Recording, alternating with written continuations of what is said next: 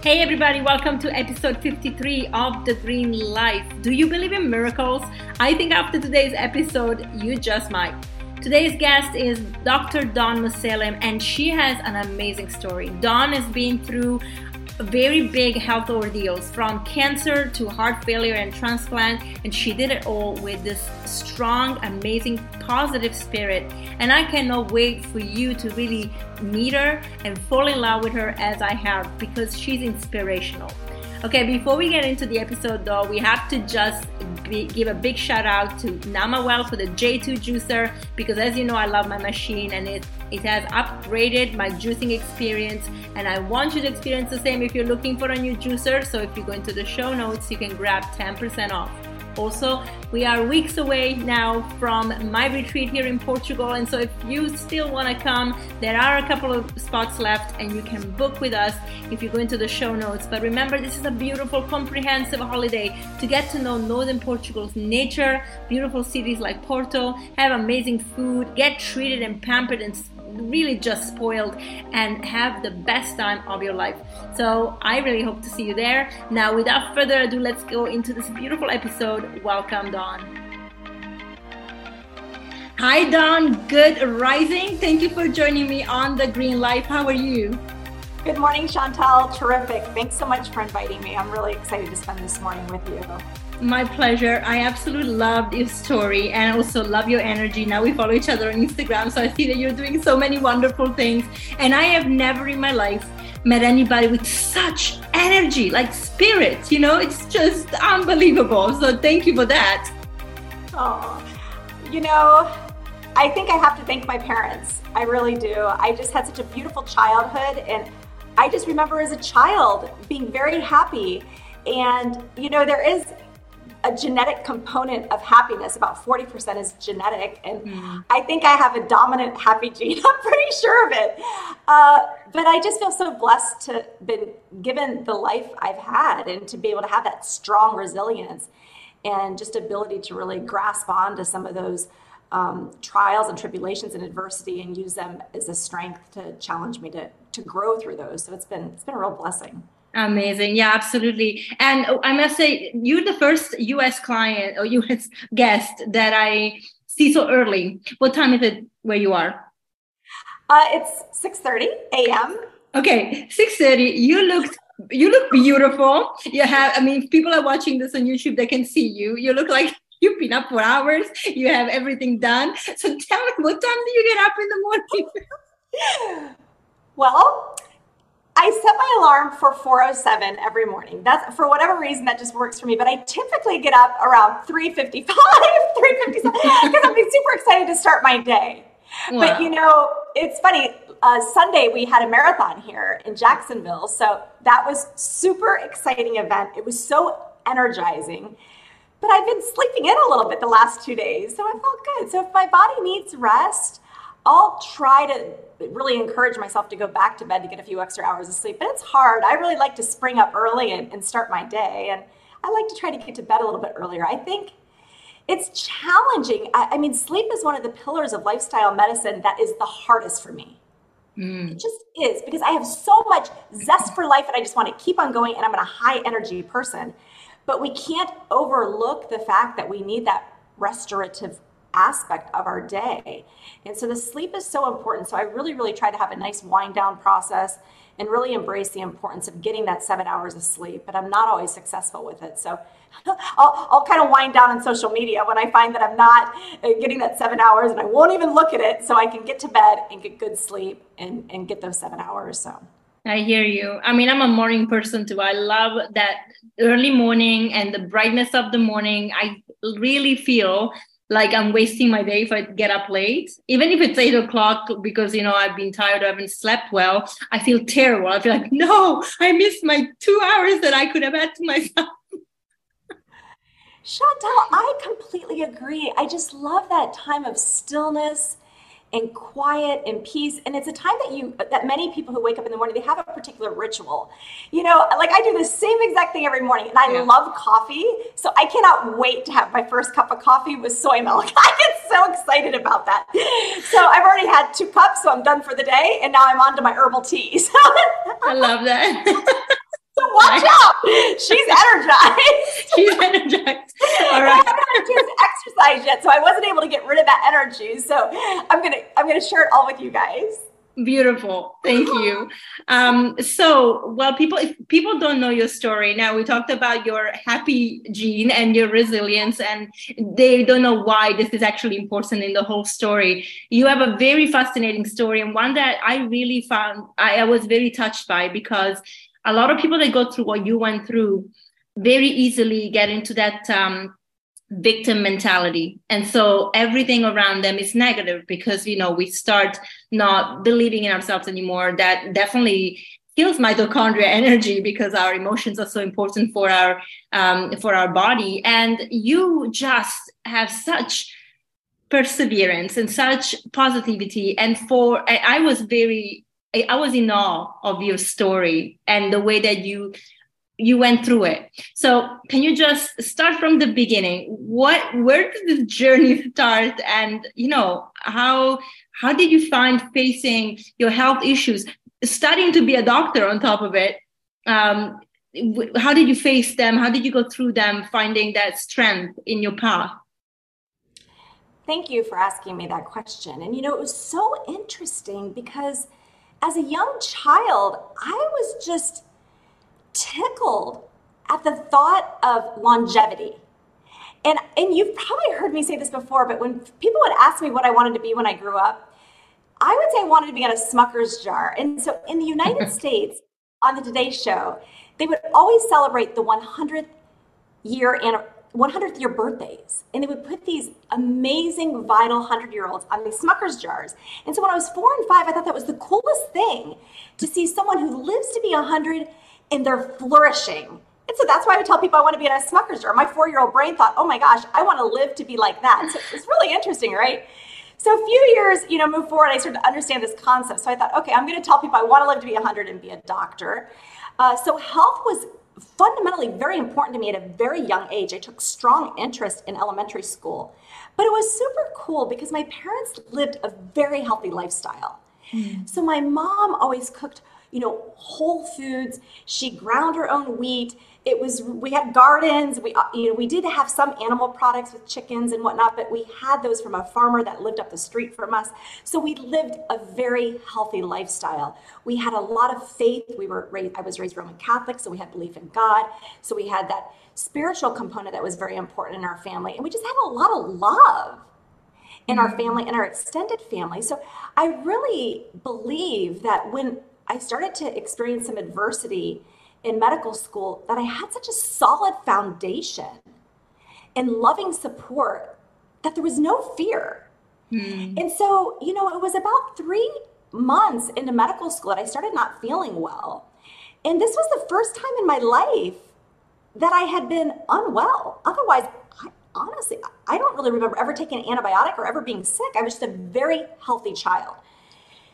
So I saw several doctors because I was having shortness of breath. And, after the 3rd visit to a doctor, they said it was in my head, which was crazy because I was very athletic. I would climb mountains regularly. I would run 14 miles a day, super athletic, young woman.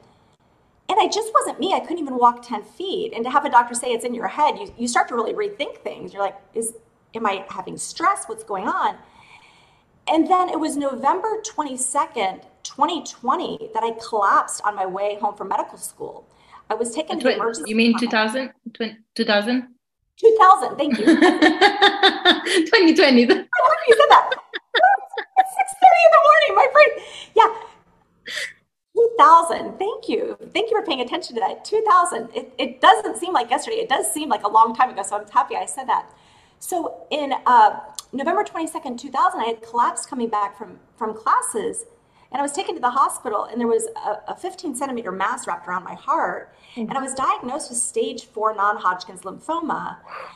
And it was a diffuse B-cell lymphoma, so it was growing very rapidly. And so, that was unbelievable. My dad flew in to be with me at this time. The doctor who was on call because it was Thanksgiving weekend, he was, not as warm and loving as a young woman and a family would hope to be. And so he didn't really fill my heart with hope, that's for sure. And he was kind of quite negative. And, they had even said that I only would have months to live if I didn't do aggressive treatment, and we needed to start the treatment immediately. And my heart was really struggling. So they had to do an urgent surgery, and we started chemo, and I started feeling better. So I did several months of high dose chemotherapy with something that's called CHOP chemotherapy. And because it was stage 4 cancer, they needed to do a bone marrow transplant. And, it was so interesting because I remember early on in the diagnosis, they had said I needed to quit medical school.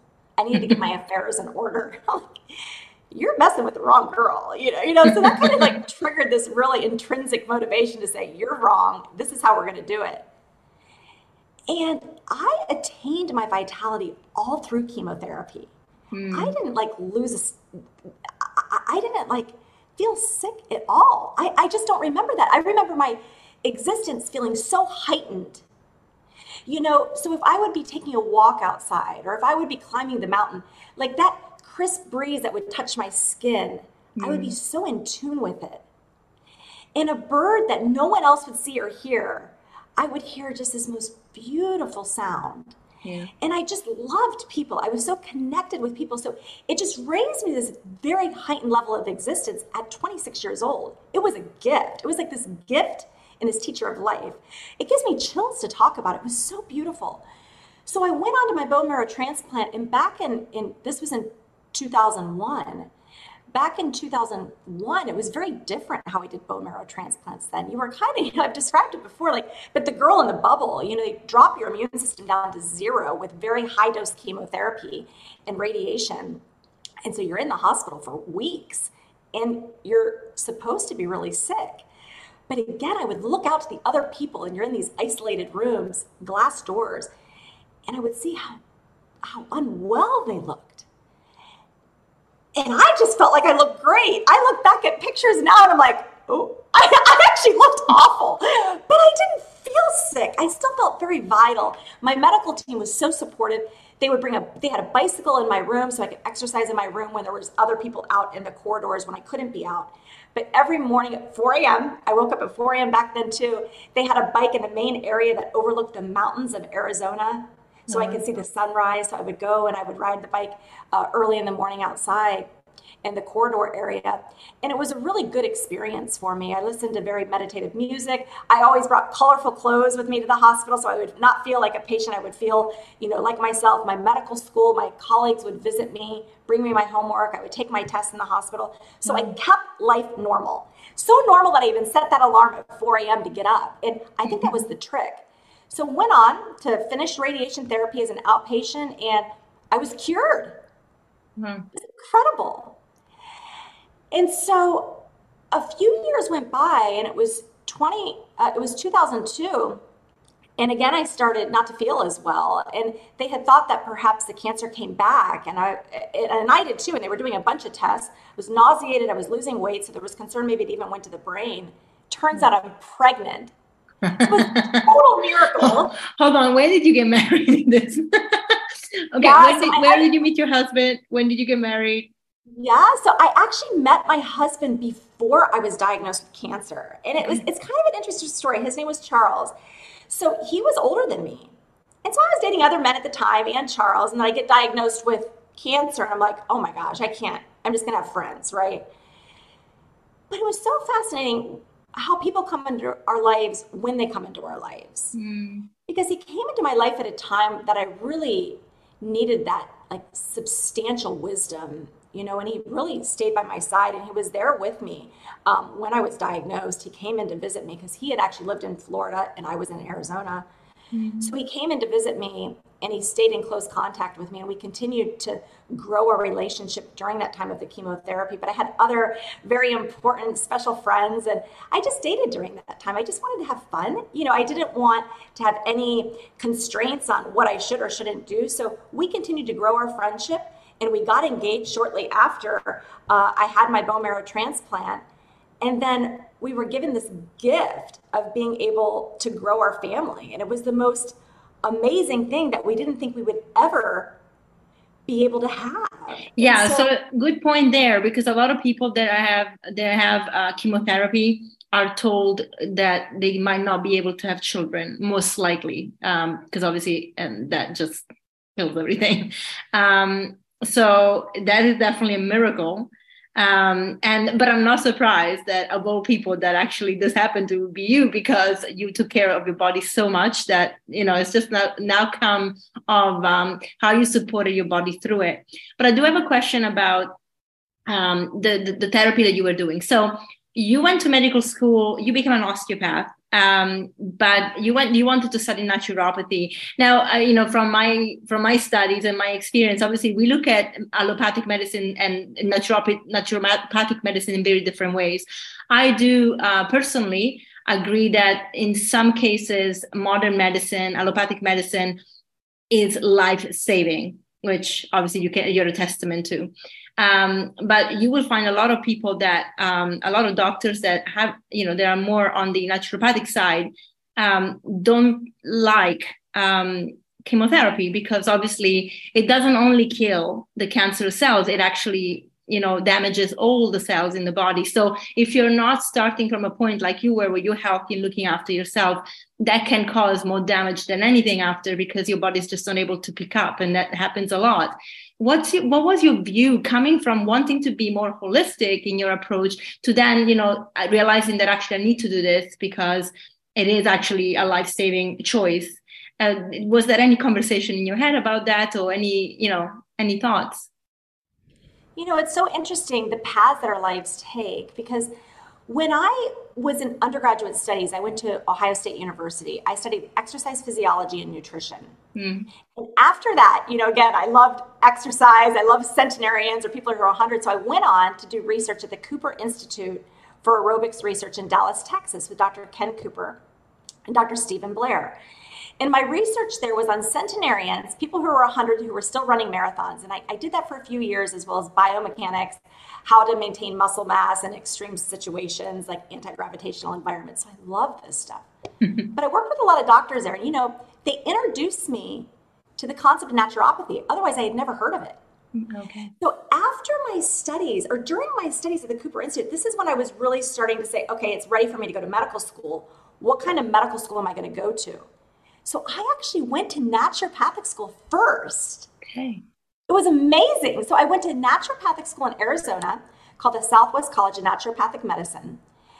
And during that time, I realized that perhaps it was going to be a little challenging. This was back, in 1996, 1997.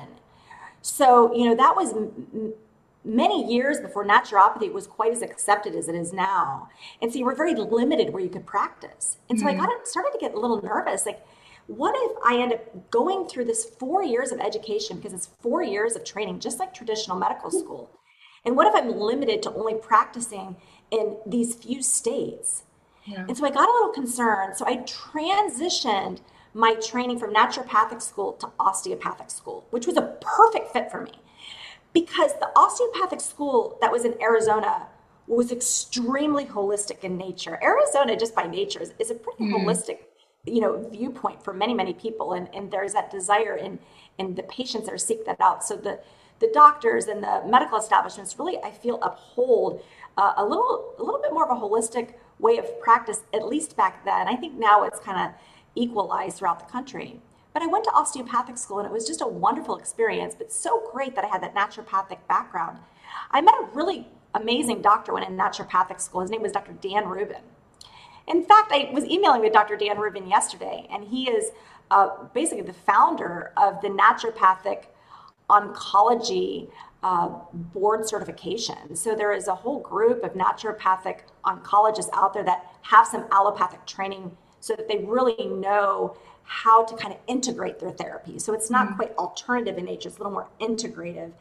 When I think of alternative medicine, I think of people who say no to chemotherapy and they only want to do alternative routes. And I'm certainly not here to judge, but that does make me a little bit concerned, because I think when we can blend both things together is when maybe that's the best way to approach cure, and that's the best way to harmonize, cancer, period.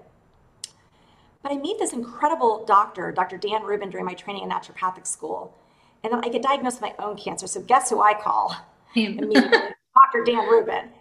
And so it was really amazing. And I really applaud the doctors at Good Samaritan Hospital in Arizona, as well as City of Hope, who did my bone marrow transplant, because when I shared with them that I really wanted to integrate Dr. Dan Rubin's approach to care, they said, no problem. They didn't ask any questions because they knew that he had had adequate training to make sure that he would not give me anything that would harm me, only things that would help to support my body.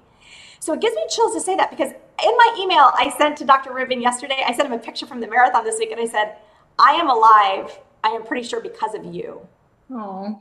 And he's like, wow. I mean, that probably feels pretty good for him. I mean, I'm pretty sure I'm alive. I was able to bring another life onto earth because of that. And I've been able to help so many people because I'm alive as a physician. But Dr. Rubin was so special. I mean, he would do labs for me. And I remember call me on my cell phone himself. And I was like, he called me at 9:00 at night with lab results. He does that for all his patients. And I'm thinking, what doctor does this, So he even taught me to be the best doctor I could possibly be. So much good came out of that particular physician. So you're right. I think that there's such a need for integrative management of cancer patients because these chemotherapies are toxic. And unfortunately, I did experience one of those major toxicities that we'll talk about. And I don't think there was any way around it. My cancer was so aggressive. Yeah. I think a lot of people step back and say, well, wait a minute, Dawn, why did you get cancer? Here you said you lived this healthy lifestyle and you get stage 4 cancer. And I don't know. I don't have that answer. As a child, I was kind of a tomboy, maybe a little bit of tomboy. So I'd play in this creek behind my house that was a runoff from a field. And so maybe I spent some time in some pesticide or herbicide filled waterways. It's very likely. And I would spend hours, we're talking like 6 to 8 hours every Saturday and Sunday in that water hunting for crawdads and stuff for years. I love that stuff. So it's possible I had some toxic exposure that my body, just couldn't counteract. And then you enter medical school and it's a time of stress. You're not sleeping as well. I wasn't probably eating as well as I needed to at that time, though I was still eating pretty healthy, but my body was taking one insult after another. And I have patients come to me all the time, and some of these patients are very healthy like I was. And I say, how did this happen? I was doing everything right. And I don't know that we always know, but I think when it comes to cancer, it's kind of like a baseball game, right? It's kind of like 3 strikes and you're out. And if you have a little bit of a genetic component, you have a little environmental component, and then maybe you just have, a lifestyle related aspect that maybe wasn't as optimized as possible, maybe the cancer occurs. Yeah. Or maybe it's just supposed to happen. Maybe it was just in our deck of cards. And for me, cancer was the best thing that happened to me. I would never trade it in. It was such a time of growth. And to acknowledge the possible, the fact that when in Western medicine, we say someone only has X amount of time to live, or maybe there could be a bad outcome, and just to prove them wrong because you really took care of yourself is such a victory and such a triumph. So it was amazing. And so I really encourage my patients to try to work through that question they have in their mind. Why did this happen to me? And to reframe it and pivot it so that you can try to accept it in a way that it's going to guide you towards transformative change, meaning and purpose in your life. I love that. And so that's very, very important. But if a patient doesn't accept that diagnosis and they remain turbulent around it, that is going to really interfere with good treatment outcomes, I feel. Yeah. And same thing when I have patients coming in to see me and they hate the thought of doing chemo and they don't want to do chemo. And I see the oncology team kind of fighting with them because they have to do chemo. It's kind of like, all right, time out. What do you want to do? What is your heart telling you to do? It should not be a doctor's ego in the room to feel like they're defeated because they can't convince a patient to do chemo. It's our job as physicians to educate and inform patients about the benefit of traditional chemotherapy.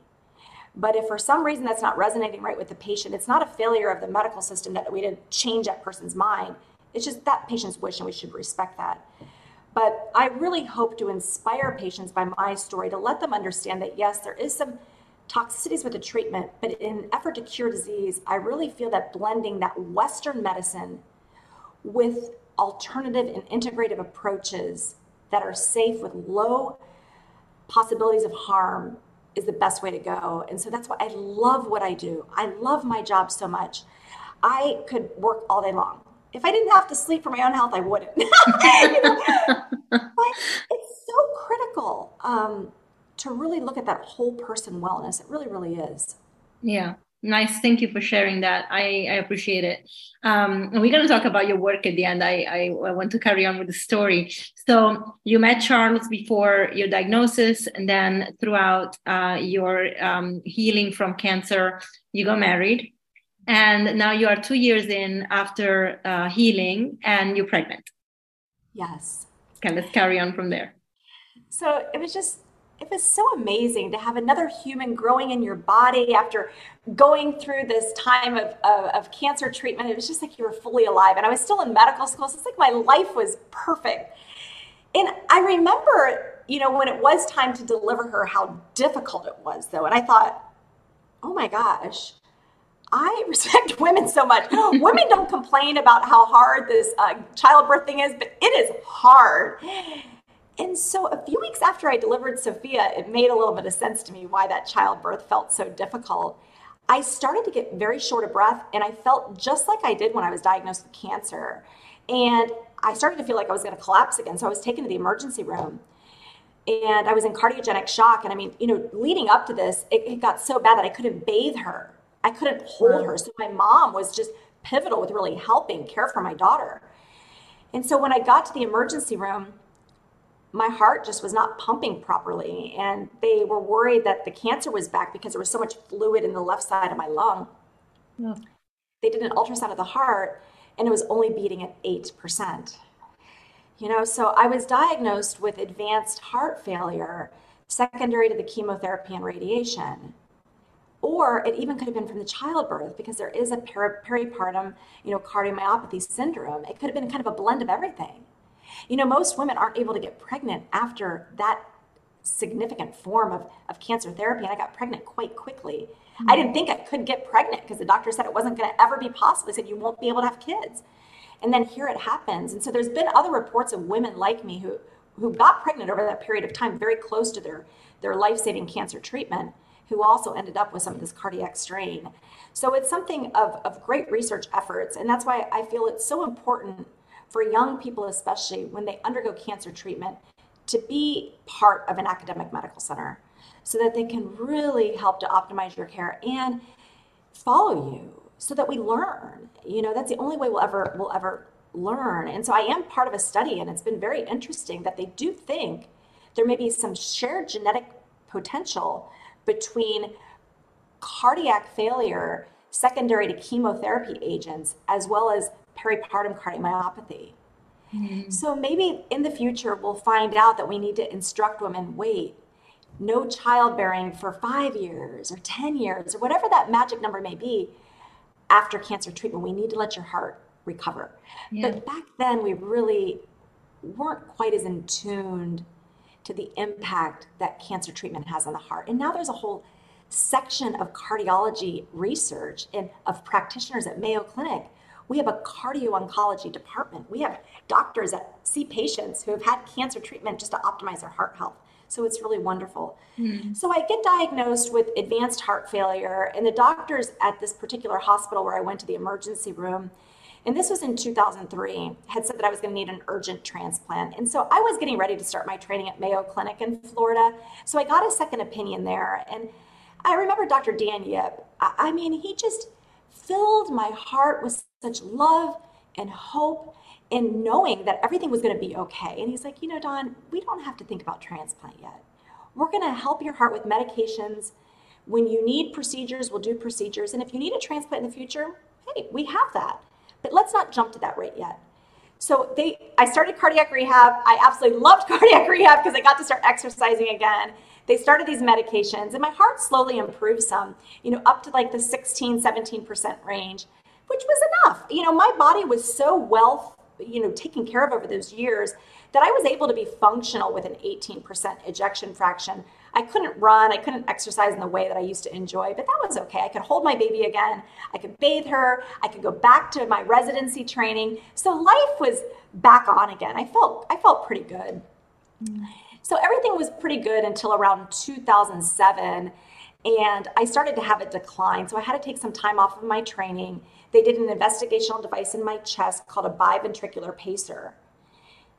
And so you won't believe what happened. So then in 2008, both Charles and I woke up early. It was just something we did. My daughter woke up early. We were like this family, 4 a.m. We were, and the whole lights were on. We were smiling, a happy life. And it was getting late. And it was, like 8 o'clock in the morning and he still wasn't up yet. And I just thought that seemed so peculiar. And I remember feeling like this sick feeling in my stomach, like this knowing that something's not right. And so I went into the bedroom and he had died in his sleep. Oh. And on this particular night, before he went to bed, he said, "You know what, honey, go be with the baby tonight." So, I think back and I just wonder, maybe he wasn't feeling well and he didn't want to tell me. I don't know, and all I know is when I walked in, it was just like, I shared with you early on that I have this happy gene and nothing like pulls me down. Well, how I would describe it is I walked in and I knew I wasn't going to be able to resuscitate him. And I felt like my vital existence just free fell. It was like at the bottom, ground level. And it didn't go below that. Like I never got depressed, but I was flat. Like I couldn't elevate myself for like a full year. I remember anything with stimulation was just like too much for me to handle. If I was in the car, I couldn't listen to music. Like it was just too much. I just had to be. And it was a time in my life, I had been raised in a Catholic family. We had strong belief in God, but I never really had to put it to the test. Even during cancer, it's like, it's easy when you're the patient. You can kind of take care of things yourself, but this was like external to me. I didn't know how to help myself during this time, but I would just look in Sophia's eyes and knew I had to be strong for her. How old was Sophia? She was 5. Okay. And how old were you? I was 34. 34. And Charles? He was 54. So he was 20 years older. Yeah, okay. He was older than me. And did he have, what happened? How did you find out how he passed? It was sudden cardiac death, actually. He had had a strong family history of coronary artery disease. He had had some little subtle red flags, but, it was interesting. All the attention was on me because we thought I was going to be the one to die, not him. So we didn't really focus on that too much. And it was just so challenging. And it really drew me closer to my faith in a way that I really contemplated the meaning of life and life after our time here on earth and just embracing that thought of heaven. And so for me, that was my grace, was that thought of heaven and knowing that my husband was okay. And, did very special things with Sophia during that time. And she actually did very well during that time. Children are so resilient. It was much harder on me than knowing that she wasn't going to have a father. And I think it's interesting. I think it's harder on her now that she lost her dad. Now, as she was a teenager in high school, it became hard on her. In college, it's hard on her because she is sad that she missed out on that part of, I think, the upbringing, the wisdom that her dad would have shared. And he was an amazing man, just a gift to humanity. He loved people. And so that's my saddest thing selfishly is that I wasn't able myself to have him on earth long enough with me to kind of grow with him and continue to learn from him. Because that's why I fell in love with him, especially after, going through that cancer treatment. I had a hard time connecting with young men because I had gone through so much. And I had such this zest and this love for life and wanting to just understand the meaning of life further and beyond what. Yeah, and you want to talk about deep things and then want to play beer pong. Yeah, that's exactly what it is. I just couldn't do it. I was like, it's not working for me. So people a lot of times would judge, like, oh, why is she with this older man? I'm like, I don't know. I love him. Like he loves me. He adored me. And I adored him. And I love that word adore. And in fact, soon after he died, there was a nun that had come into town to do this talk. Her name was Sister Briege McKenna. And after I heard her talk was when I started to transform and really to start growing and to work through this. And I did. And I got much stronger. And, after some time, it took me about a year, though, I felt like I regained my my vitality and my authentic happiness and joy, and life was back. There's always moments when you are sad. And I think when you're sad, you're just reflecting on your own loss of that person you love. But you never lose sight of those special moments. You still embrace them for the rest of your time here on earth. So it's a very difficult time.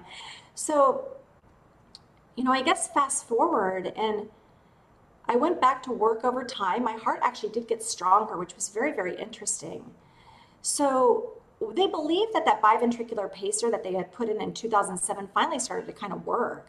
So in 2009, my heart function actually improved to 30% and then even 40%. Oh, okay. Great. So I went on, finished my residency, even did a fellowship in hospital medicine, became a hospitalist. Like, I went into hardcore hospital work, did great, loved being a hospitalist, loved that adrenaline and that investment into helping people in the hospital. And I was pretty good at it because I was patient for so long. Yeah. I could kind of really grasp onto it. So enjoyed that. And then in 2015, things started not to go really well again. I started to get very dizzy when I would drive and have some near passing out episodes with any exertion.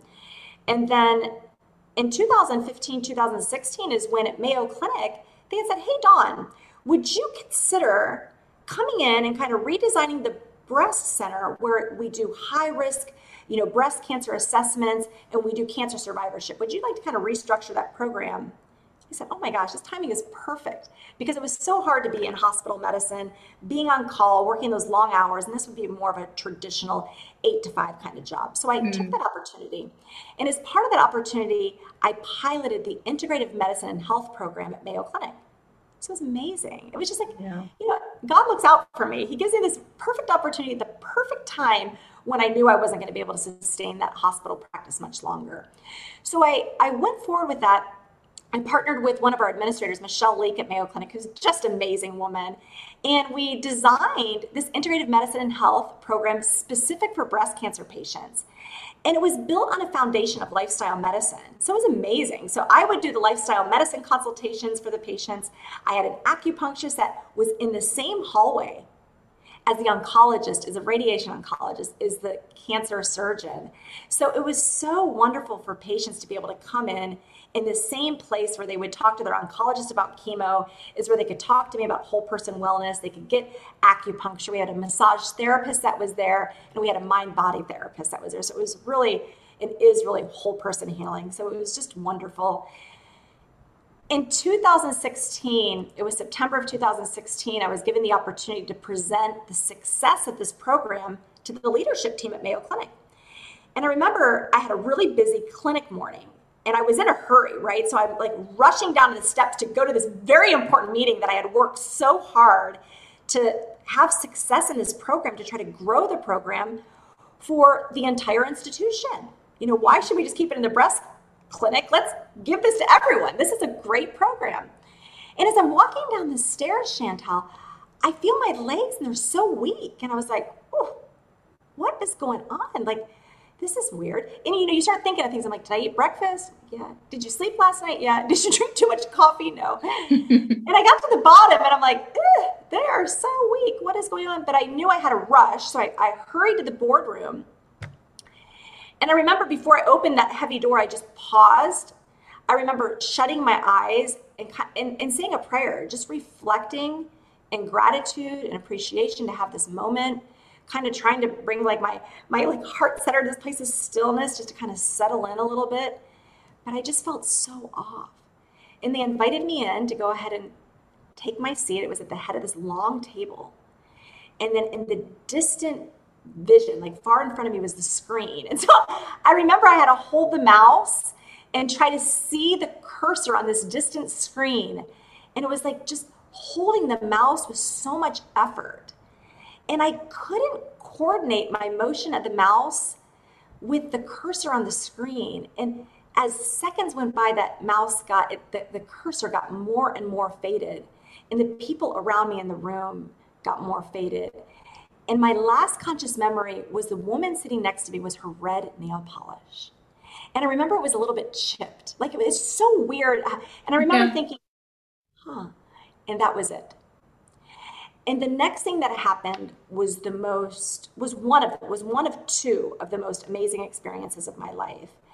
And so I get chills all the time. I am just like this goosebump person. I love that because it's like these aha moments. I think they're so good for our immune system. It's like, oh, this was such a beautiful experience. So I remember being in this place of darkness. It was very dark. It was still, and the temperature was cool. And I remember there was a slight breeze. And I remember this feeling of almost like a piece of hair being in my lipstick. So I had this sensory awareness during this experience. I felt as if my body was like suspended. And to this day, I'll get there. But I felt like my body was suspended. And it was like as if God, it was like there was this divine presence, but it was as if God was holding me. And I remember having like this total acceptance. I felt totally safe of this place of complete unknowing, which is totally unlike me because I love to be in control and I love to know everything. I don't like surprises. I want to know now, but not then, not in that moment. It just felt so safe. And I was in no hurry to go anywhere. There was no white lights, but I was just so comfortable. And I guess I was in that space for about 4 minutes is what the time had shown. And then what happened next was this huge like rush of energy started to come through my body. Like I remember this feeling of warmth that just came through my body. And then it was like this thump, like this big thump that kind of bounced me up onto my butt basically. And that was my defibrillator. So I had a cardiac arrest from what's called fine ventricular fibrillation. So it actually was like a flat line. Like the defibrillator wasn't able to successfully shock my rhythm because it was so flat and there was no bumps in that sequence for the defibrillator to grab onto. So I was down for about 4 minutes. And so it's truly a miracle. My electrophysiologist at that time was in Mayo Clinic, Rochester, Dr. Samuel Ajurvatham, who is one of the most amazing men, an incredible doctor. I've been blessed with so many good doctors who have taught me to be a better doctor, but what a gift to humanity this particular gentleman was. And, he said to me, he's not really quite sure that my defibrillator is really why I came out of this rhythm. He said he thinks it may just have happened. So it may have just truly been a miracle. But I think what was really a miracle was that experience. And that experience really taught me never to fear death.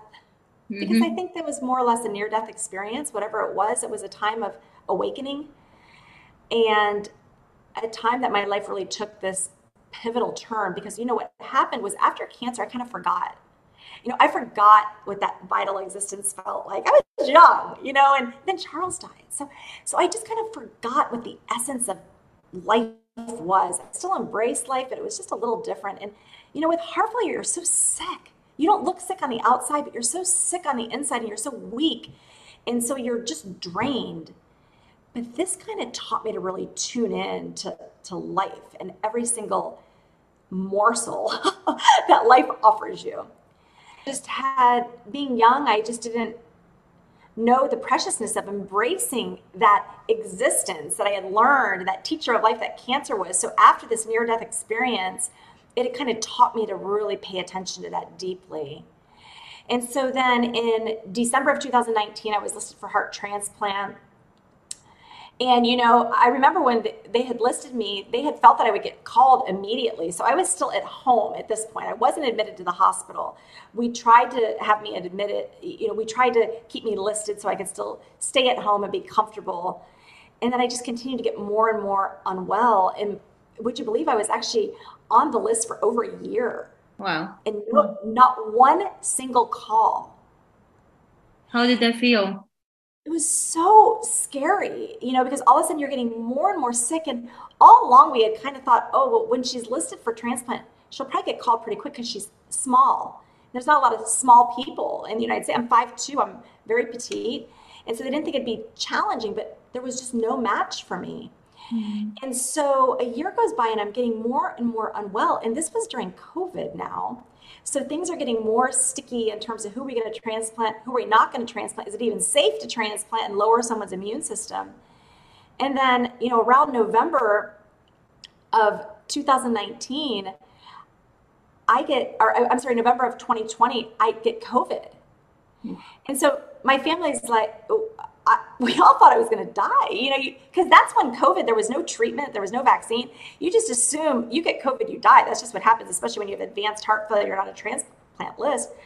But we know that people who are on whole food, plant-based nutrition and live healthy lifestyles, that they seem to have less severe COVID symptoms. Mm-hmm. And so I really instilled 100% naturopathic philosophy to my COVID syndrome. So I fasted for many days. As long as I was febrile, I did not eat any food. I just consumed, I guess I was having a little bit of vegetable broth during that time just to give me some, a little bit of electrolytes. But otherwise, I just fasted and I rested. And Mayo Clinic had this really amazing program where it was like Care at Home, where I had a home care nurse that would Zoom in with me 4 times a day. Yeah. They mailed you a scale, they made you a blood pressure cuff, pulse oximetry. They'd have you do all of your vitals remotely. And so I had this very close care, and it worked out great. So I beat COVID, but that pushed me down even further. So come January of 2021, they had to admit me to the hospital because I needed supportive care for my heart failure at that point. I had just gotten too sick. And so I had to wait a few weeks in the hospital, still no call. And then it was February 4th that my daughter came to visit me in the hospital. We had dinner together. I walked her to the elevator because she was in high school, so she was on her way home. She couldn't stay in the hospital because of COVID rules at that time. And I saw my cardiologist standing at the nursing station. I thought, oh, someone's getting their heart. That is so incredible. And I remember thinking, I wonder what that's going to feel like. And he turns around, he's like, oh, Dawn, I need to speak to you a moment. You just knew. I don't know. It was so weird feeling. It was so awkward. And this was Dr. Parag Patel. And again, these amazing doctors that I've had over this journey of my various health issues. It's just been so remarkable. And I remember him and I were walking down this corridor in the hospital to my hospital room that was like the end of the corridor. And it was the most awkward walking. I didn't know if I should hold my arms like this, put my arms on my hips, talk, not talk. So neither of us talked. It was just like the awkward walk down the corridor. So we get into the room, he sits down, I sit down, and he's like, Dawn, I knew what he was going to say next, we have a match. And then all of a sudden, what you would expect would just be this joy. Like you're like, yes, finally. You just step back and you don't know how to respond. Because you know that within a day or two, or whenever the surgery is going to happen, that every memory that your heart, that your own heart that you were born with once held was going to be removed. It's so hard to process. And then for me, it was even like, here I have memories of my husband and my daughter, and it's going to be removed. And I'm going to get a stranger's heart, and someone has to die for me to get this heart. And so it was just such a delicate process of trying to think through that. And it's nothing you can think through until they actually tell you. You would think you'd be prepared, but it's different until they actually tell you. And then the next thing he shared with me is, I have one more thing to let you know. Your heart donor is an IV drug user, and she has hepatitis C. And I'm like, oh, no. I'm thinking, how is this possible? I'm like, God, give me a break. I'm like, don't do this to me. I'm not strong enough for this right now. And I struggled with that. And the reason I struggled with that is during that time that I was being listed for transplant, I had a colleague, a good friend of mine who's a psychiatrist, and they came to visit me and they're like, Dawn, do you really even want a transplant? I'm like, I don't want a transplant, but I need a transplant. And the next thing out of their mouth was, aren't you worried about your personality changing? And I was like, oh, I never thought of that. And he's like, because that happens. And I'm thinking, oh. So that's why I'm thinking, okay, IV drug user, personality changes. Do I want to take this on? And so I just had to think about it. I just had to process it, And then it was a very short period of time that I just had this feeling of knowing that, this feels right. This is right for me. And all of a sudden it was like, I rallied and I was like, this is great. It's going to be okay. And so the next day was February 5th. That's when I was scheduled to have my transplant, because they have to prepare so many things. There's so much that goes into this whole process. Once they know you're getting the heart, it's like this whole battery of tests you have to go through. And this was in the middle of the night that I had to go through these tests. So it was pretty exhilarating. It was pretty darn exciting. Then you're excited. You're like, oh my gosh, I'm going to get my life back. Like, I am moments away from getting my life back. Right now, my life is dependent on these IV medications that are pumping my heart to live. And soon I'm going to be on my way to living again. So it was fabulous. So they get me that morning. They take me down to the operating room. The team is just so amazing. I remember my mom had this rosary made for me, and I had that in my hand, and they let me keep that in my hand during the time of the anesthesia induction. I remember seeing my surgeon, who was a dear friend of mine, and we just had eye contact. And I remember that I had no fear. You trusted him. I trusted him, and I knew everything was going to be okay. It was the first surgery in my life that I didn't have fear. And I was just talking to a woman the other day, and she was very scared about what surgery was going to be like and about going under anesthesia. I said, gosh, I'd had so many moments like that until I had my heart transplant. And it was the only time I had this complete acceptance and knowing that everything was going to be okay. And rather than previous surgeries, me shutting my eyes before anesthesia and just praying, God, please let me wake up in this turbulent manner.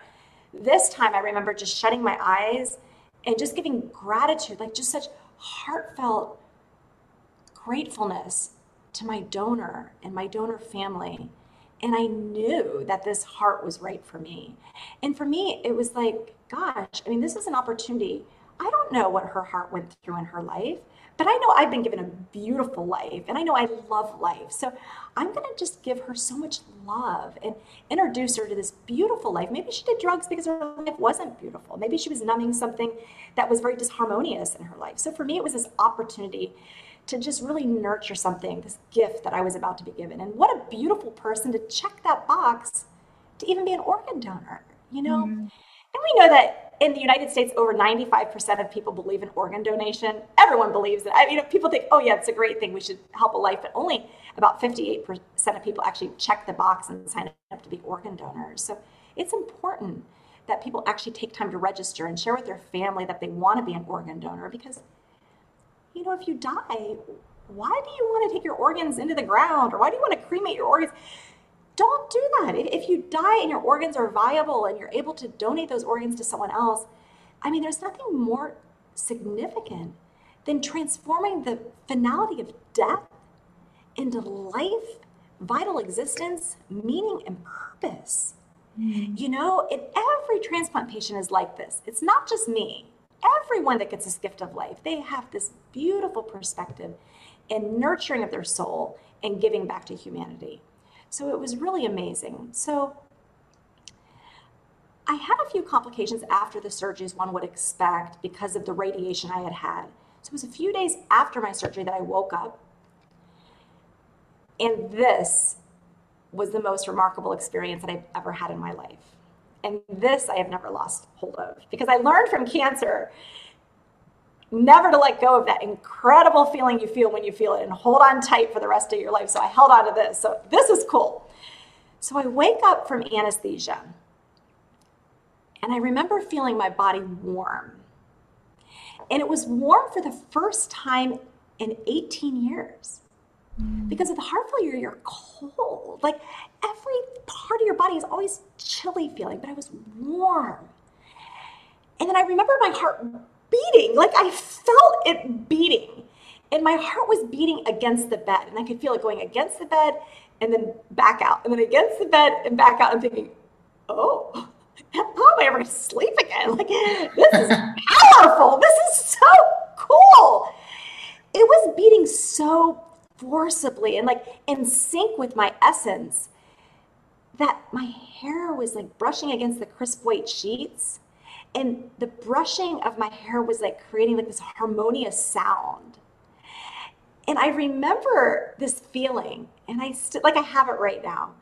And it was like every single cell in my body was like oscillating at this like vibrational frequency that was just, it's perfect. And that's how I live. How cool is that? So it has been worth cancer. It's been worth heart failure. It's been worth the transplant. because I get to live like this. And I kind of joke, I wish I could just put me in a little pill and give it to everyone, or sprinkle it like dust. Be like, have some of this existence dust. Because, oh my God, my life is so beautiful. It's just amazing. So I just am so grateful. Wow.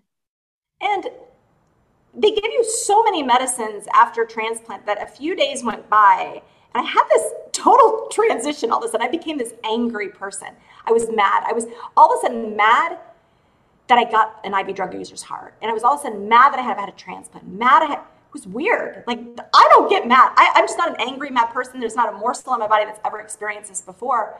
But you're on this high dose steroids, right?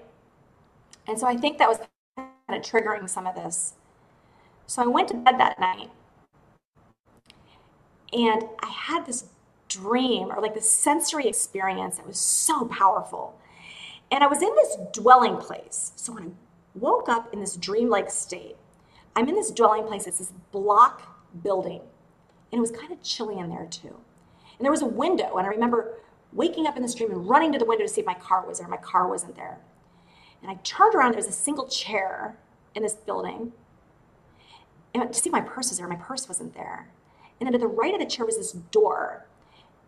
And so I walked towards that door, and outside the door there was these long blades of grass.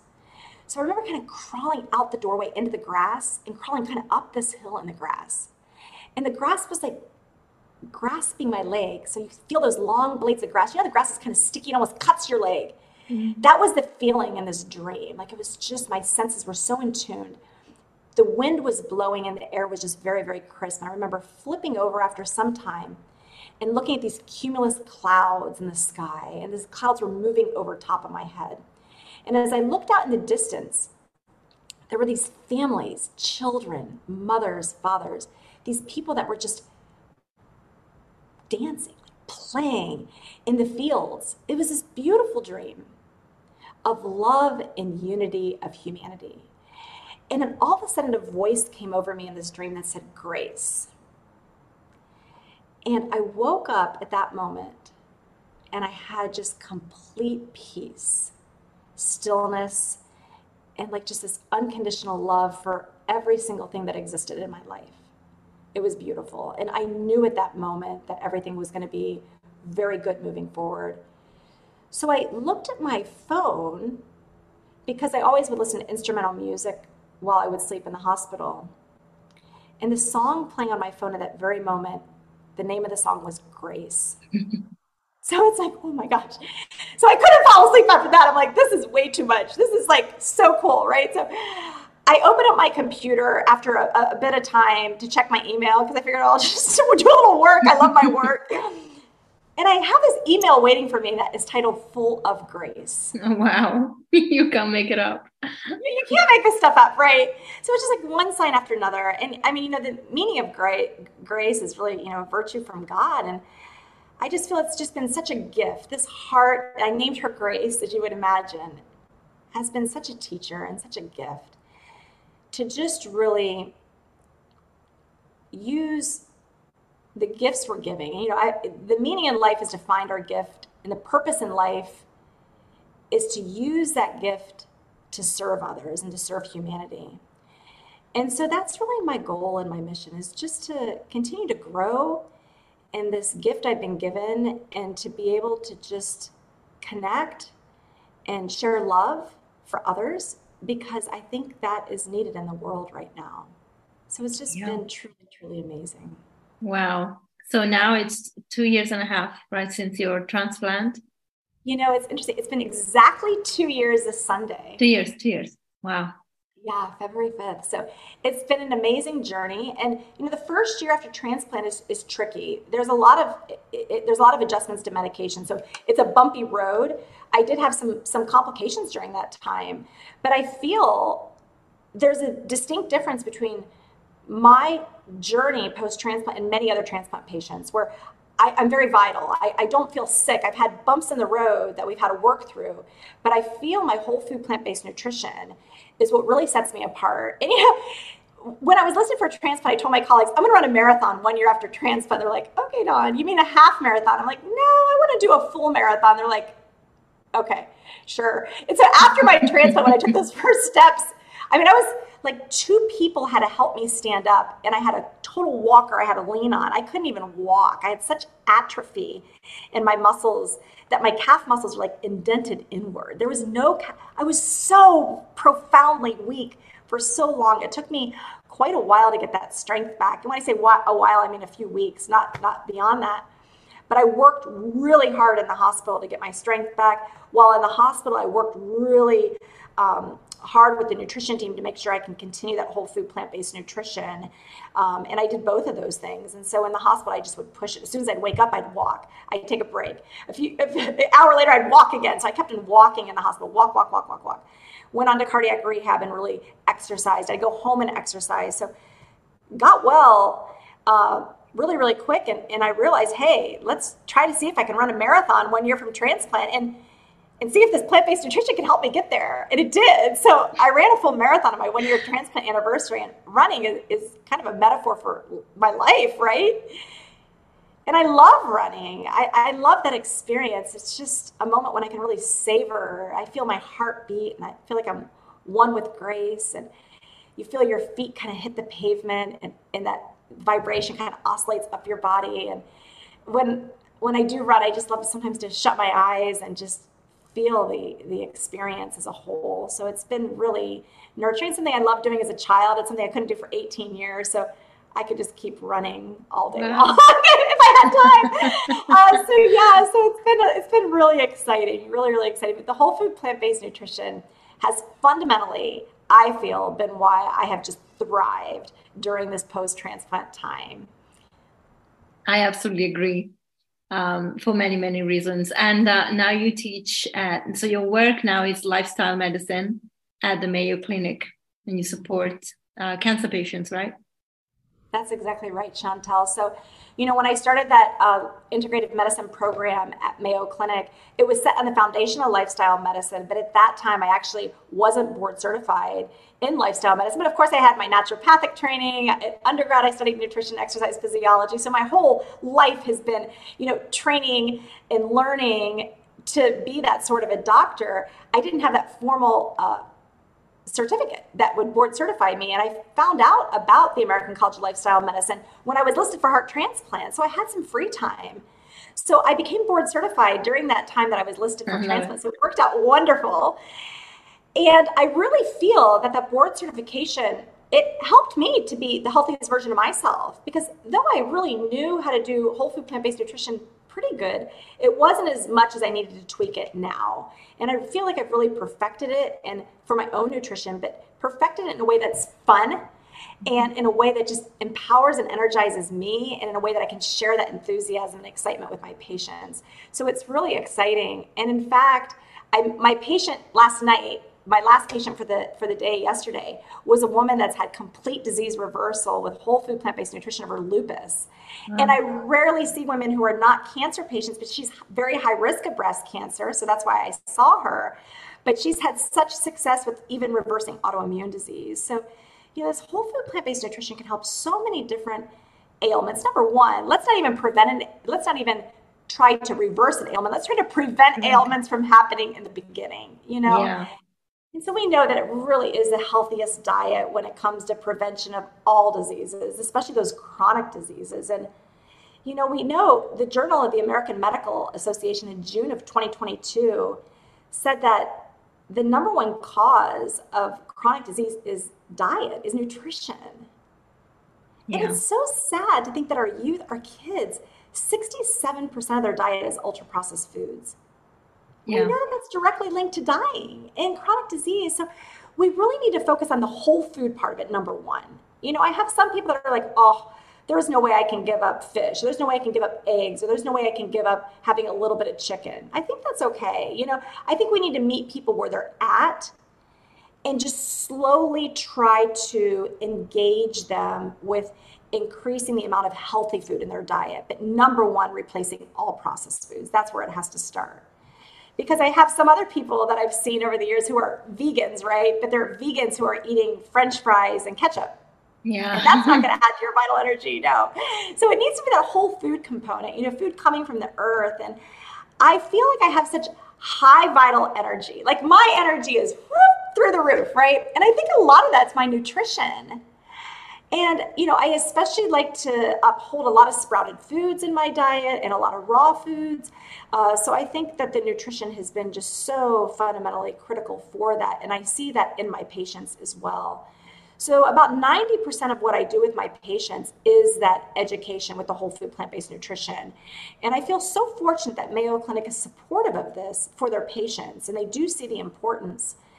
So there's a high demand for the visit, and it's just me right now that does the whole food plant-based, nutrition as a physician. We have integrated medical doctors, but I'm really the one that's kind of in this space. But since I've kind of started this practice, you wouldn't believe the interest. There's about 20 other doctors that now want to also and are in the process of becoming board certified. And 43 of our residents are now doing a training curriculum that I started through the American College of Lifestyle Medicine. So the lifestyle medicine residency curriculum that runs parallel to their training, and they're able to do this training alongside of whatever training it is that they're doing. If it's family medicine, internal medicine, physical medicine, rehabilitation, surgery, whatever training they elect at Mayo Clinic, they can learn this additional treatment modality and strategy to help optimize their patient from whole person health. And so it's really exciting to learn and work with our learners as well. And so needed. Dr. Clapper does something similar for medical students. He says before they get into pharmacopoeia, pharmacosis, sorry, because, they don't, it's like, let's get to them before the pharmaceutical company goes and says the only way. And it's, I love him. It's just such a great man. And I love that you're doing that because also, I think it's changing a little bit the image of the Mayo Clinic because everybody thinks of Mayo Clinic as this very groundbreaking therapies and, very new technologies. But I never heard of anybody talk about them as lifestyle medicine. And now, obviously, they are embracing it and you are like the best spokesperson for it. So I'm happy to hear. Oh, thank you so much, Chantal. Yeah. We've actually been in this space for over 20 years. Oh, wow. It's not in the integrative medicine space, I should say, not necessarily in this whole food plant-based space, but I'm so excited because and I'm so excited to be well because now I can really embark upon very meaningful research in this area. So my hope, and I just submitted a grant proposal to look at the impact of whole food plant-based nutrition, and I've partnered with this amazing company called Nutrition for Longevity that is actually part of Valter Longo's Prolong company. Oh, yeah. And they are making medically tailored nutrition that's whole food, plant-based, no oil for this particular study and for my patients. So we have this, convenient way for when women are undergoing these treatments for these, aggressive cancers. And so the study will be the importance of a whole food, plant-based diet during chemoimmunotherapy and the impact on quality of life, the impact on maintaining weight, but most importantly, the impact on that tumor microenvironment. Can we actually improve the chemoimmunotherapy effect, which you and I both know, I think it's a definite yes, we're going to see that because we know that the gut microbiome really governs a lot of the immunologic response. And if we have a heightened immunity that's going to go and engage at immunotherapy more, we should see improvement. And so increasing the fiber, increasing the diversity of the plant foods, and eliminating animal products and ultra-processed foods is the key to that, not probiotics. Yeah. So it's going to be super exciting to see the results. So I'm really hopeful that we get funded for this study. This is the tricky part, though, and I love Dr. Clapper and all the fathers of lifestyle medicine, Dr. T. Caldwell Campbell, Dr. Esselstyn, Dr. Ornish. They've really set the path, but now it's time for those of us in lifestyle medicine that are newer in our careers to take everything they've done and continue this forward and do this meaningful, important research and work hard at getting it funded. And the American College for Lifestyle Medicine has been very, very beneficial at really helping us find some of this grant funding that's available. So fingers crossed it gets funded so we can get the study off the ground this year.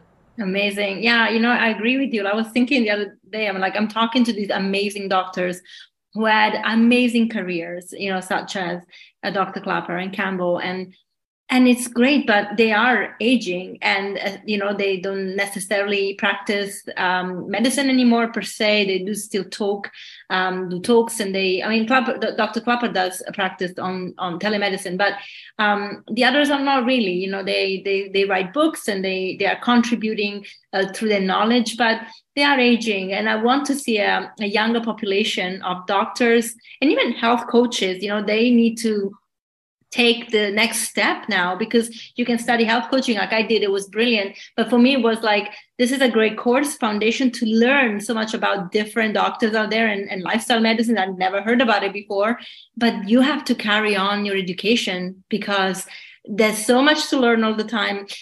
Nutrition is a very growing science all the time. So you want to understand, you can't go by what you learned in the 60s. Like, you have to know what's going on now. And so we need this young blood coming into the system. I agree. And, how do you operationalize it? It's a fast-paced life, and people want to go through that drive-through line and eat behind the wheel of their car, but it's kind of re-evaluating that. And self-care, like, you have to give time back to yourself. You need to give time back to your family. Spend time in the kitchen, prepare this food. I mean, gosh, there's so many amazing cookbooks out there now. The Be a Plant-Based Woman Warrior is one of my favorite. Plant You, all these cookbooks, the food is so colorful. The food is so beautiful, and the flavor is so terrific. And that's been really exciting with my patients. It's cute. I share my cell phone number with many of my patients because I get so excited to get their messages. But one of my dear patients just shared a picture of her refrigerator with me last night. She's like, look at my refrigerator. The plants were like falling out of it. I was like, how do you shut the door? It was so cool. And she just had her recent CAT scan. She has metastatic cancer, and it's showing improvement everywhere. So it's really, really exciting. Again, and she feels good. She just got back from skiing with her family. So here she is, metastatic cancer, on pretty hardcore chemo, doing her whole food plant-based diet, and she's having improved disease, but she's still having quality of life. And, I really think we need to applaud Dean Ornish, because Dean Ornish's approach to care, it's not just the whole food plant-based nutrition. And in fact, if I meet with a woman who I sense that whole food plant-based nutrition is causing a lot of turbulence, I really back off. Like, I really try to get them to get to a place that this is something that's going to add to their overall meaning and empower them and give them autonomy over their disease. But if there's a lot of stress around it, I really want to find out why. And I find that, a lot of times it's because they feel as if they're deviating from their cultural norm. And so I think there's nothing more rewarding than when you take those cultural recipes that meant so much to you and your family, and to try to make those in a healthier way. So that's why I really think it's important to meet with patients one-on-one. I know a lot of institutions have been very fruitful with doing group visits, but I still do all my visits one-on-one, and I love that, because I really get to understand the dynamic of where the patient's at with that nutritional component, and make sure that psychologically they have happiness and pleasure with their food, and it's not a negative. And then also to go deeper and beyond that, we need to look at how much they're moving their body. Movement and exercise, time in nature is so important. We all have stress, but how are we managing our stress?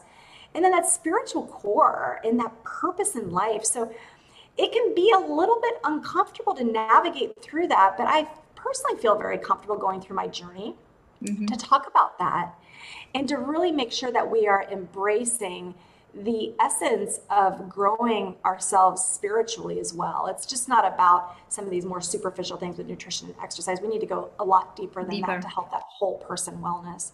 I agree. So and Sophia following in your footsteps, I believe she's now in college.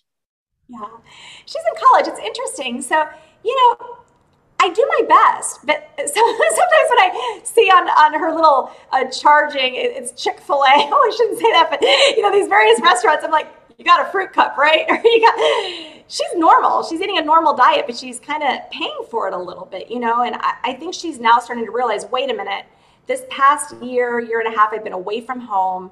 I'm not eating as healthy as I used to. Do I feel as good as I used to? Does my skin look as good as I used to? So I think she's starting to kind of analyze some of this, and she is going into medicine as well. She would like to. And so I always send her various things, but I'm letting her do it on her own accord. She's going to have to learn it on her own. But I really am excited for the time when she finally does realize the importance of it. I don't think she's quite there yet, but I'm letting her just kind of figure it out. I don't want to push this on her. It has to be something that she wants. Yeah, I think, I mean, she obviously grew up on a plant-based diet at home. So that is important. And I think she has the foundation. But sometimes, you know how you can get rebellious when now you have your freedom and you also want to fit in. Like she's in a new college, in a new space, in a new living environment. So I think for her to be like the healthy plant-based food girl might be, intimidating. But I really think that having the foundations you give her will allow her to come back to it. Because as you said, you feel that you don't feel great. And sure, when you're 20, you can feel great, whatever. But but it will catch up with you. And then you're like, oh, I know what to do now. So having the foundations, I think, is the best thing. Because a lot of the clients I see, the problem is because they don't have the foundations, they find it even more challenging because they grew up with a certain kind of way of eating, and it's very emotional for them not like to eat certain things and not to let go of that. So and they don't really know how to do it right. Like, what does it mean? Like, what do you mean I have to eat more this or more that, or raw salads? What? Like for them, a salad is like a couple of tomatoes with lettuce, and it's like, no, that's a boring salad, and you can do stuff that is much better. So it's a lot of conversation. It's true. And what's really difficult is she goes to school in Alabama, and there are not many healthy restaurants there. Yeah. And that's been part of what she struggled with. And so it's really, and so it helps me to be a better doctor because I see her struggles. And so I can kind of help to even ask some of those questions for my patients, depending on where they live geographically. I also notice that I have a lot of, the majority of my patients are women, just because breast cancer affects primarily women. And I am a women's health specialist. So majority of my patients are women. I only have a few men in my practice, but when women say, yeah, it's just so hard because my family doesn't want to eat this way, I'm like, oh, we want this to be for the whole family. We want everyone to try to adopt this pattern of eating. So it's learning how to, talk through that, and how can this be whole person wellness for the whole family is so key and important. And women love hearing that. They're like, oh, I didn't think about that. You're right. This is something that would be really important for my kids. And, it's trying to retrain that palate to appreciate those foods. It was so cute. My nephew, cutest little boy in the world, had come to visit me, and his family's on a little bit more of a standard American diet just because that's what they know, right? That's how my cousin was raised. And so when he come to visit me, even my mom was like, Dawn, you may want to get some snacks in for Jack. I'm like, no, we'll do the healthy food. So cute. So I had dates, and I put pecans in the dates, and he put it in his mouth, and I was like, uh-oh, let's see what he's the cutest boy in the world. He goes, It was his response. He loved it. And then I was like, okay, Jack, you got to try this. So I took some frozen cherries and I put a little almond extract in it. He loved that too. So it's really cool. It's just, I think when we kind of approach children in a way that we're excited about it and we make it tasty and something new, they love it. They're open to it. And so it's important to train their palates young. And so he really enjoyed that. So it was super exciting. When my daughter was home for college last time, there's that Crazy Girl Super Greens. They have like the different chards in there. And when you crunch on them, it's almost like you get a sense of hydration. So her and her sweet friend Reagan were over, and I'm like, hey, you guys taste this. And they're like, okay. So they take a piece, they're like, that's really good. My whole container was gone. They ate the whole thing of greens. I thought it was delicious. I'm like, this is great. I took a picture. So, I think it's just introducing people to these different foods and how wonderful it can be, and the beautiful color. One thing I always share with my patients are those Stokes sweet potatoes, those bright, vibrant purple. And I encourage my patients to take pictures of their food and post it on social media so their friends and family can see how healthy they're eating, and help the friends and family understand why it is that they're getting through their treatment so well. Yeah. And I think it's really a great time, and it's a great time to be a part of this movement because people are interested in this space now. No one wants to be sick. We've never seen such high numbers of chronic disease. Chronic disease that's occurring in young people, right? Yeah. Because we grew up in this fast-paced world. We are the generation of the TV dinner, and we're paying those costs with very poor health as a result, with the rise of chronic disease. So the only way to combat this is to improve how we live. I agree with you. I have one last question, and I'll let you go because I know you have to get to your clients, to your patients. what you got married again, right? You now married again, and is your husband also plant-based? That's interesting. Not as much as I would like for him to be, but he's transitioned. So for him, it's breakfast. He does 100% plant-based. He's very focused on trying to get his vegetables and fruits at that time. He is from the South. And so again, it's that you can't force this on people. They have to want that change themselves. But I wish, because it is a little bit challenging when you see that those people you care so much about aren't quite as interested in that themselves. Mm-hmm. But I've learned not to preach. I've learned just to lead by example. And when they want to enhance their vitality and well-being in a way that you see as special and important, then they will do that. But, sometimes when our mortality has been questioned, that's a big wake-up call. And that's a big invitation to, hey, I got to change something. Mm-hmm. But without that, many times people are not as motivated to change. Mm-hmm. And so that's where I'm really trying to work through to figure out. And, the majority of my patients are getting that wake-up call. They have cancer. Yeah. They have the internal motivation to want to live to be their healthiest versions of themselves. But when I do have a patient who just comes to me, they hear what I do, and every once in a while I will see a patient that really doesn't have a lot of disease. They just want to live healthier. Or they want to lose weight. They come to me because they want to lose weight, but they're not really sick. Those are the people that just, to me, don't seem as enthusiastic about making some of these changes. Sometimes they want a magic bullet. Yeah. What pill can I take? Or, what shortcut can I take? So that's kind of the space that I'm really working through right now, is how can we help those people? And so it's been a little bit fun that I have some family members, both distant and immediate, that struggle a little bit with the enthusiasm over this whole person wellness. Even though they've seen my triumphant story, you would think that would be enough to change the world, right? But not everyone gets that buy-in. So I'm working on that. And I think that we can't force it on anyone, but those interested, I'm so excited and so proud of you. And not only is it good for our bodies, it's the kind thing to do. Yeah. It's eating animals. It's not the compassionate thing to do. It's not the good thing to do for generations to come. It's not the good thing for our climate. Mm-hmm. So for so many reasons, this way of eating matters. Mm-hmm. But I just love that I'm able to be kind of this beacon of hope that, gosh, if you take care of yourself amid disease, during these intense treatments, you can attain your vitality. And you can even regain some of that if you don't have it at the time of your diagnosis, if you live healthier. And then I can promise you, 100% promise you, after you're done with treatment, you can flourish. Yeah. And it's easy to do it. It's not hard. And it's so fun. So I love being in this space. I love the journey that my life has taken me on, because I think I'm able to connect with people in a way that they trust me a little bit more, because I've been there, done that sort of a thing. So it's been great. Yeah, thank you so much, Dawn. I mean, this is such a great story and a true testament of miracles. And I think if people find themselves not having faith, they really need to listen to this, because you can't deny a higher power when you listen to things like this. This is not random. Nothing is in life. But, when with a story like this, I see the hands of the creator, like I just do. And I love that you have so much purpose. And as I said at the beginning, throughout adversity, a lot of people get discouraged, but you actually just allowed this to give you even more purpose and doing the things that can help people and yourself in the process. And I find that really inspiring. So thank you so much. Thank you, Chantal. It's just been such a pleasure spending this morning with you. And I know it's late where you're at, so you're probably ready to go to bed. Oh, no, it's not that late. It's actually, it's what, 1:00 p.m. No, I'm not that late. I'm in Europe. I'm not in Asia.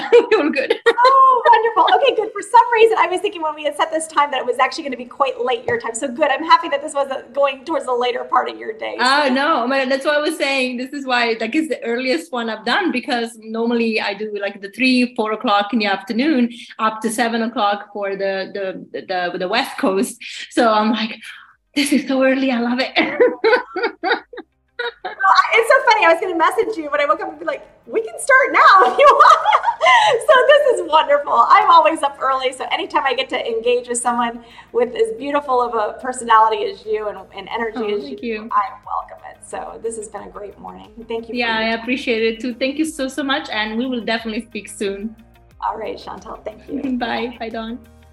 Thank you, Dawn, and thank you everyone for staying on for this beautiful episode. I really hope you loved it and you learned so much out of it, because I really feel that there is such a lesson out of this episode, such a lesson out of Dawn's story, and I really hope it inspires you to be the best version of yourself, never to fall victim to any circumstances, but rather shine through adversity. And of course, guys, if you want to reach out, Dr. Dawn, all the links are in the bio, and you can check her story, other podcasts. I mean, she's amazing. So, as always, please like, share, and make sure you review our podcast so we can keep on growing. And I shall see you next week. Bye.